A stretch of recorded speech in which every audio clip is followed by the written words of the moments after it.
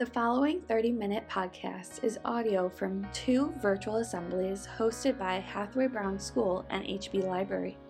This audio was recorded, edited, and produced by Katie Fink, with permission from Books in Common, and has been reduced to fit our time. Music is used under the Creative Commons license and is by Keisha. Love is here. Good afternoon, everyone. On behalf of Dr. Bassell and the Hathaway Brown community, I'd like to welcome you to today's visiting speaker event. Points of view expressed in this webinar are, of course, the speaker's own and do not represent any official policy or position of the school. We invite you to lean in, listen closely, and participate through the questions in the Q&A. We bring speakers to you via Zoom this year in order to introduce you to some of today's leading luminaries in thought and action, and we hope that hearing from them encourages you to use your voice. The hallmarks of the Hathaway Brown experience are distinguished academics, empowered girls, knowledge in action, and a celebration of community, which we get to see come together through events like today's. Hathaway Brown is a vibrant, diverse community made better and stronger by our differences as much as our common bonds. And we hope today's event enriches our school experience and our conversations moving forward. Good afternoon, Upper School. I am a 10th grader, Luna Agua, and these are my fellow panelists, Noelle, Sarah, Charlotte, and Sophia. Good morning, Middle School. I am 8th grader Kira, and these are my fellow panelists, Sarah, Oma, Maya, also 8th graders, and 6th graders, Elisar and Sophia. I wish to welcome you to our 4th virtual author visit of the school year. This author is a writer of fantasy and science fiction for both children and adults.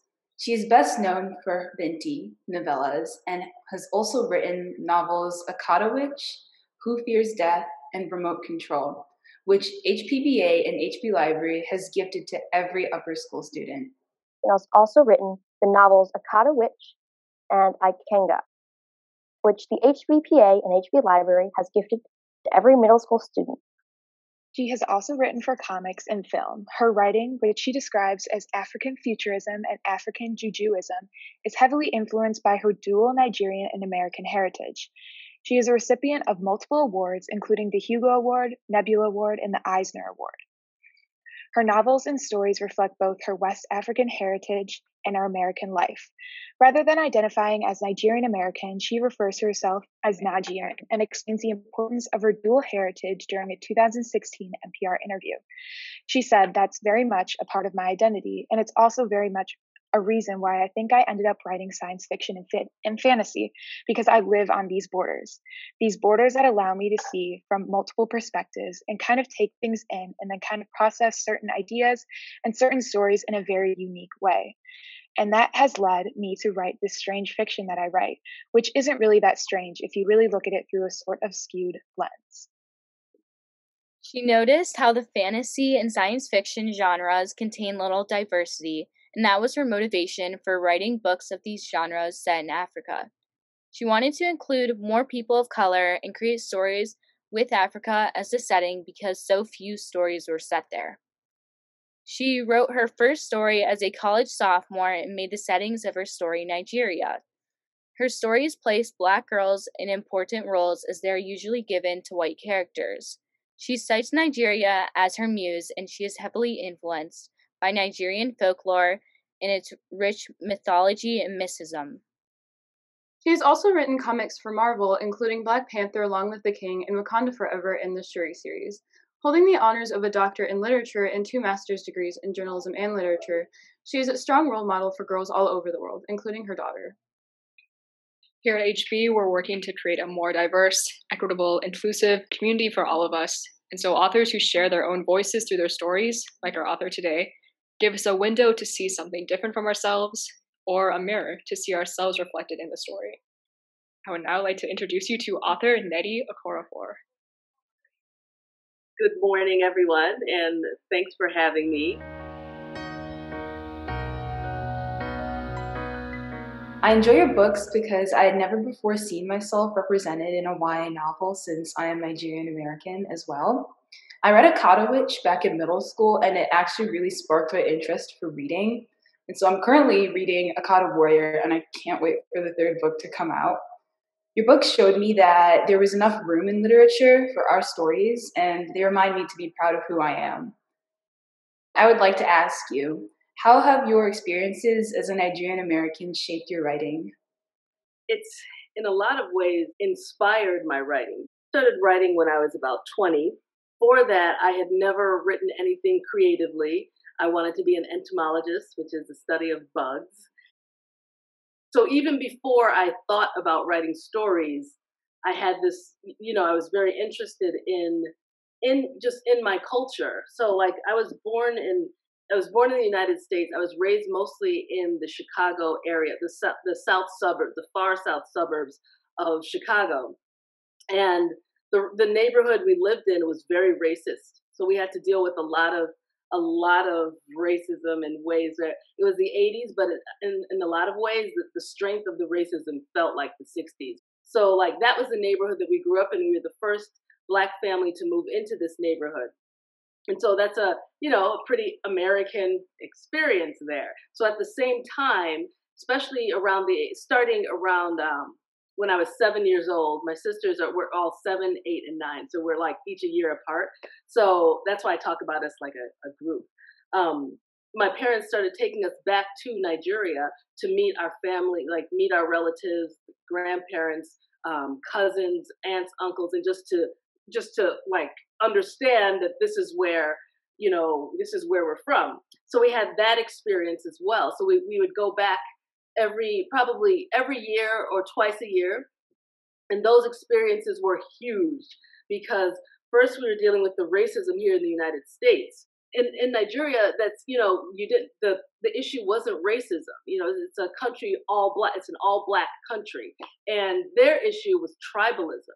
So it's a completely different dynamic of ism going on there.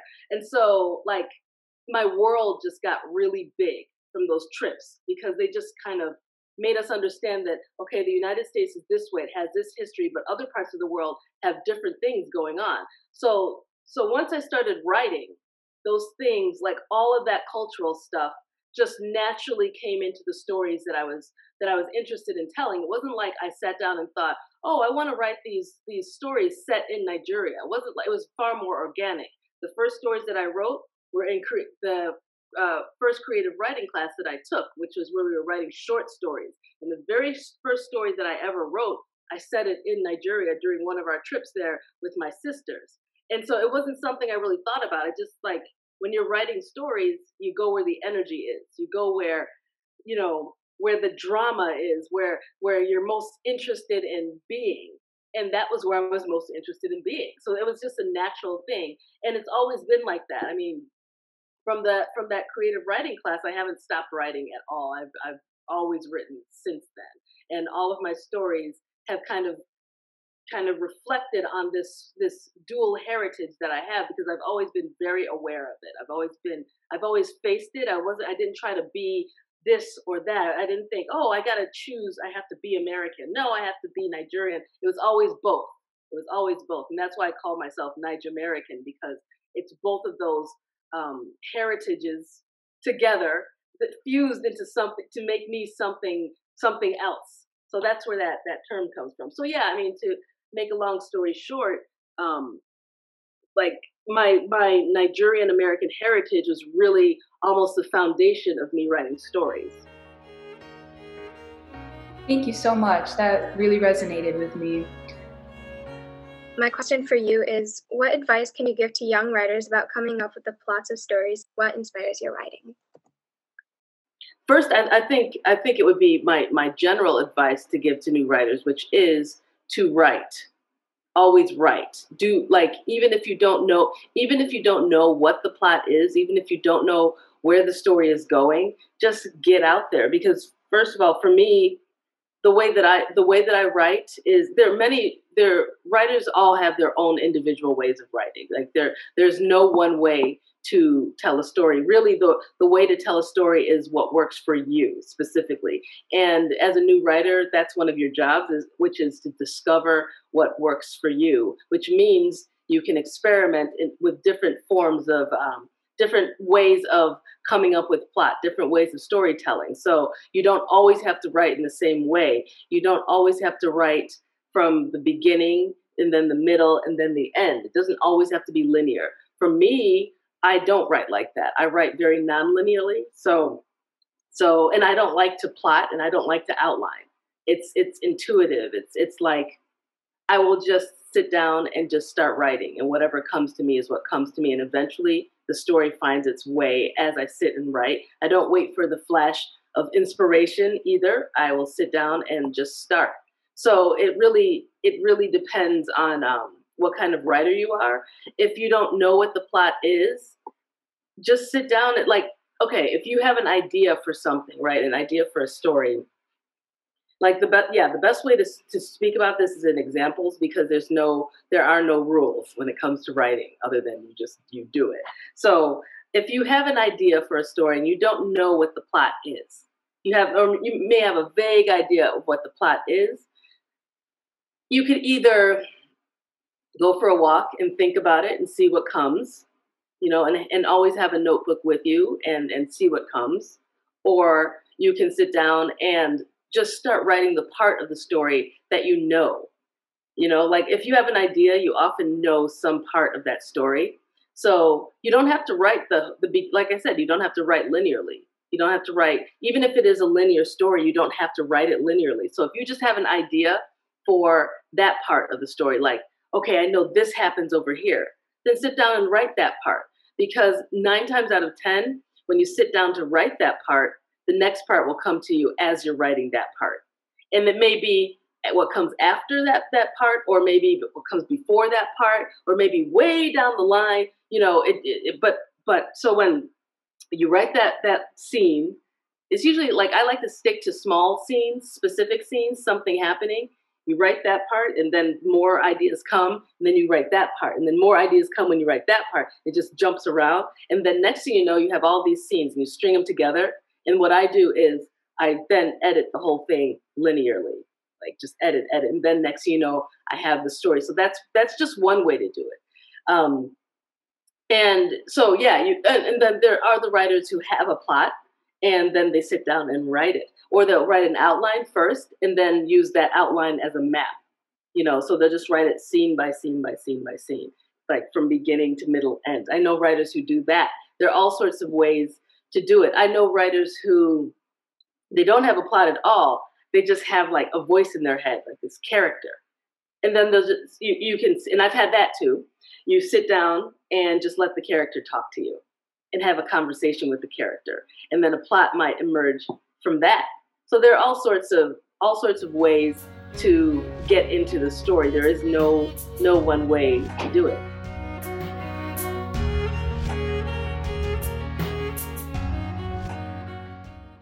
I was wondering, how long does it take you to write your books?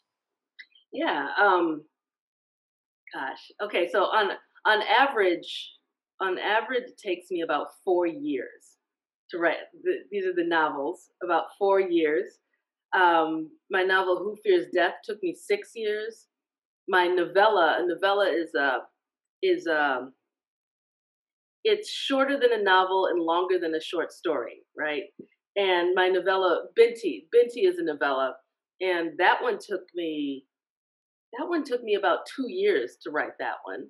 My new novella Remote Control, that one, like I said, is shorter than a novel, but it took me 6 years to write that thing. So it's like, it really depends. It depends. I just finished the 3rd book in my Akata series, and that one took me, and I wrote that during the pandemic, because I was, what are you going to do? So I wrote that whole thing during the pandemic.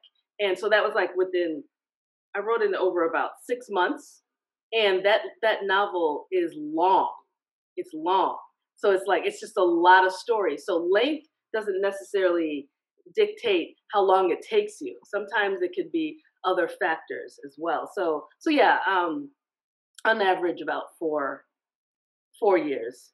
I don't consider myself a fast writer. I'm not a slow writer. I'm a very disciplined writer. So when I'm working on something, I'm working on it, and I keep going until I get to the end. I don't stop working. I don't stop. Some writers will stop for a few years with something or whatever, but for me, I keep going until I get to the end, and I don't edit or anything until I get to the end of that thing. So because of that, I know that when you're using Microsoft Word, you can only have a certain number of typos before spell check shuts off.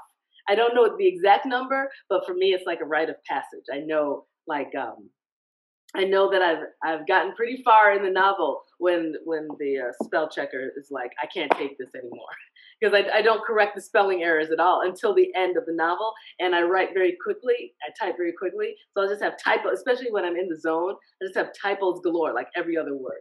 I know what it says, but it's a lot. But yeah. So about 4 years. So, as someone who values the importance of strong female characters, I would like to ask you how you portray a strong female character in a way that does not mask her femininity. I come from a family of strong women. You know, I've grown into a strong woman, and I believe that there are different types of strengths. You know, different types of strengths. It's not for a while when we'd see strong female characters, that always meant, and it was always sort of in a patriarchal way, like the patriarchal definition of strength, which is brute force, having power. You know, you look at Wonder Woman and, you know, you see that she's strong and that's what makes her strong. But there's more to Wonder Woman. She's also an ambassador as well, you know, and that's a strength that's rarely highlighted with her. But I'm interested in that. I'm interested in different types of, I've always been interested when it comes to strong female characters in a diversity of them. And when I say diversity, it doesn't just mean like cultural, it means like different types of strength. So like Binti, for example, like a big part of Binti was that she's a really powerful character, but her strength is not in brute force. It's in her ability to negotiate and bring peace. It's a you know, some would describe it as a soft kind of strength, but it's very powerful, and it can solve problems that brute force cannot. I think there are many different types of strong female characters, and I think that needs to be explored more, just to understand the many sides of what we call femininity.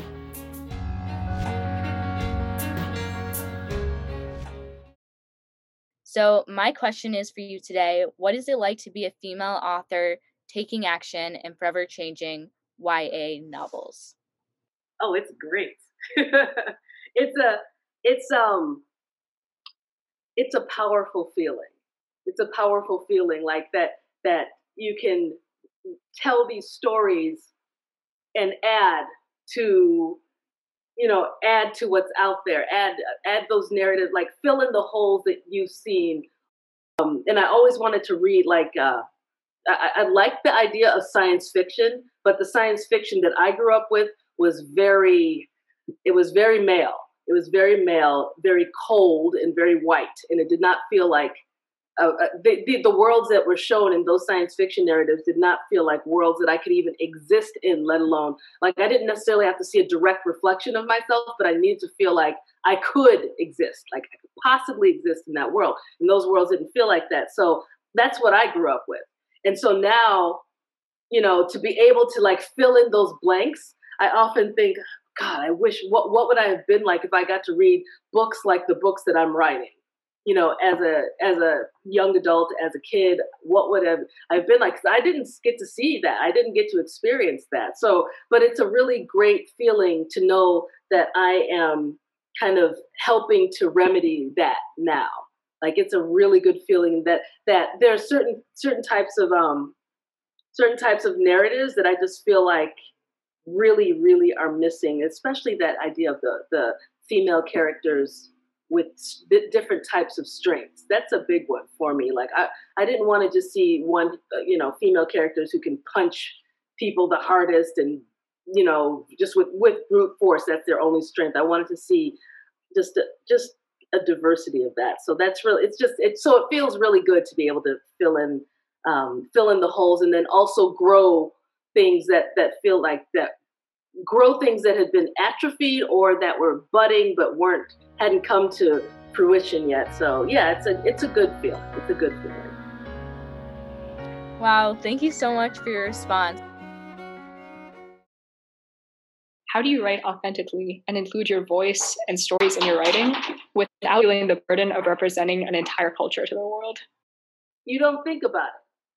You don't think about it. You like, for me, I don't think too much about audience while I'm writing. Like, I can't anyway, because the process is it's so visceral, it's so internal that I can't think about any of that anyway. When I'm writing, I spit it out and I don't worry about that. And there's a novel that I just finished where now I'm worried about the political ramifications, but I just wrote it. But yeah, I mean, you're honest and in your storytelling, and just don't worry about what other people are thinking. A lot of that stuff is not anything that you have any control of. Like, people will like heap all of that on you no matter what, and it's frustrating, but it's really not your fault. I have come to that realization. I don't really want to represent a whole group of people. I'm writing my truth, and that group of people that you're claiming I represent is very diverse. So it's like, I can't represent that whole group of people. I'm one of them, definitely, and I'm proud to be one of them, but I can't represent. There's really nothing you can do, and certainly don't let the idea of that affect what you write. Don't write in a way where you're just like, okay, I don't want them to think this, so I'm going to say that. Don't even just write what you want to write, and just totally shut that side of shut that voice off. And then after you've written it, you can look at it and make some judgment calls on that. But I wouldn't let any of that affect what you write, because you don't have any control of that anyway. Yeah. Do you ever dream about your characters? That's a good question. Sometimes, not often. When I do, it's typically when I'm deep in writing something. Like with my novel, The Book of Phoenix, there was one time where I was tired and I just wanted to take a break. And so I went and took a nap. And in the nap, she was there. She was telling me, she's like, I'm not done talking. Get up, I'm not done talking. So I got up and we continued. So it's like, that's how my characters will come to me. It's usually speaking very directly. But other than that, like, I don't dream. I know a lot of writers who do dream their plots. And I don't think I've ever done that. You know, I have very active dreams, but it's not of my plots. And I'm kind of glad with that, because, you know, I got to have some escape. You know, it would be weird for me if I had that. When you lose interest in something, how do you get back into it? You know, it's funny, because I haven't had that. I haven't had that where I've lost interest in something. If you know what, if you find something, if you're not interested in something, leave it behind and move on. Like, I can't stand being bored. I can't. Like, if I'm right, this is how, one of the ways where I know that a scene in a story needs to go. If I'm reluctant to write it, if I'm bored while I'm writing it, if I'm like, oh, like when I think about writing it, I'm just like, oh God. Typically that means to skip it. So like, if you're not interested, it's perfectly okay to put it, like, let it go and find something that you're passionate about. It's perfectly fine. Nothing, like, you don't have to finish something. You know, it's especially when you're just beginning. You also have to discern whether you're being like, whether you're just. Some people have a hard time focusing on something for a long time. where once they start it, they're just like, oh, then some other butterfly flies by and they're looking at that. If that's the reason why you're losing interest in something, you got to learn how to discipline. You got to learn some discipline and focus, because one of the things about writing stories, especially novels, is you need to have discipline and you need to have that focus. So you have to discern your reason for not being interested. Like, what is it exactly? Are you feeling uninterested because now it's become more difficult because you've gotten deeper in and you're seeing all the work it's going to be? Or is it that you're truly not interested in it? If you're truly not interested in the story, leave it behind. Let something else come. Something else will always come. There are stories everywhere. The world is full of stories. But if it's a discipline issue, then that needs to be addressed and attacked in a different way. How do you incorporate your characters' personalities into your writing? So like I said, my characters are the first thing that come to me for a story, right? So if you've got this short plot, the character runs and jumps off a cliff, right? The way the character jumps off the cliff will be different depending on who the character is. It's a completely different story. You've got some who will jump off the cliff and then plummet to their death. And then you have the character who jumps off the cliff and discovers that wings have burst from their back and flies. You have the character who will run to the cliff and refuse to jump because they don't do that kind of thing. It just depends on who the character is. Like, everything about the plot, this is why the character comes to me first. Everything about the plot depends on the character. Everything. You put a person in a situation, and depending on who that person is, will depend on the decisions that person will or will not, or might not make. So that's how you incorporate your character's personality into the plot. It's specific. A character, you have commercial stories where the characters can be swapped out, and you can just put in any character. It's the same story. You have that, but you don't really want to write that kind of story. If you want to write that kind of story, it's story by the numbers. Where the plot is more important and the character is less important. But the stories that I find most interesting are stories where the character is really alive in 3-dimensional, 4-dimensional even, and everything is specific. Just remember that everything should be specific. Like everything, like whatever your plot is, it's specific to your character. Your character drives the plot. Nady, thank you so much for spending time with us today. And my panelists, I just want to give you a round of applause. You did amazing. I'm super proud of you. Thank you for coming. Oh, yeah, my pleasure. Thank you, guys. Great questions. All right, take care. Thank you. Bye. Thank Bye. you. Thank you. Thank you for coming.